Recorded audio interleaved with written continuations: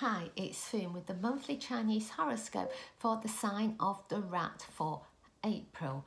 This month it's a good time for you to take your ideas forwards and you can move them faster if you can get others to see things your way. How can you persuade them? With your wonderful rat charm. Be convincing because you know you can do what it takes to help others see things your way. And think about how you can get the right people involved with your ideas. So have a great month ahead. If you're enjoying our horoscopes, consider subscribing and sharing with your friends.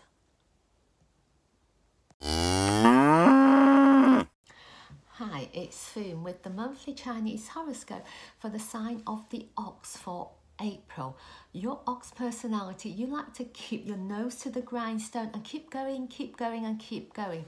Whilst you can accomplish your goals, there could be a case for saying maybe you need to take yourself away from things every now and then so you can come back feeling more refreshed.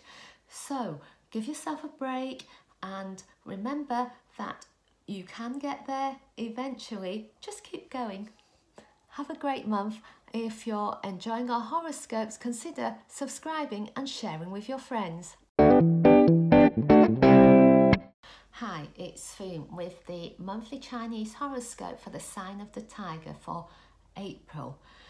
This month you could find there are those around you who are perhaps pushing boundaries, or they are saying or doing things which are a bit cheeky.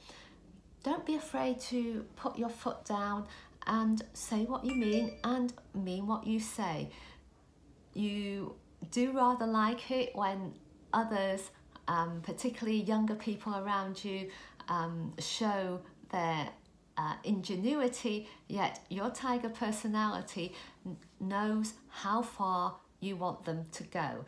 So set boundaries, smile and have a great month. If you're enjoying our horoscopes, consider subscribing and sharing with your friends. Oh, thank you.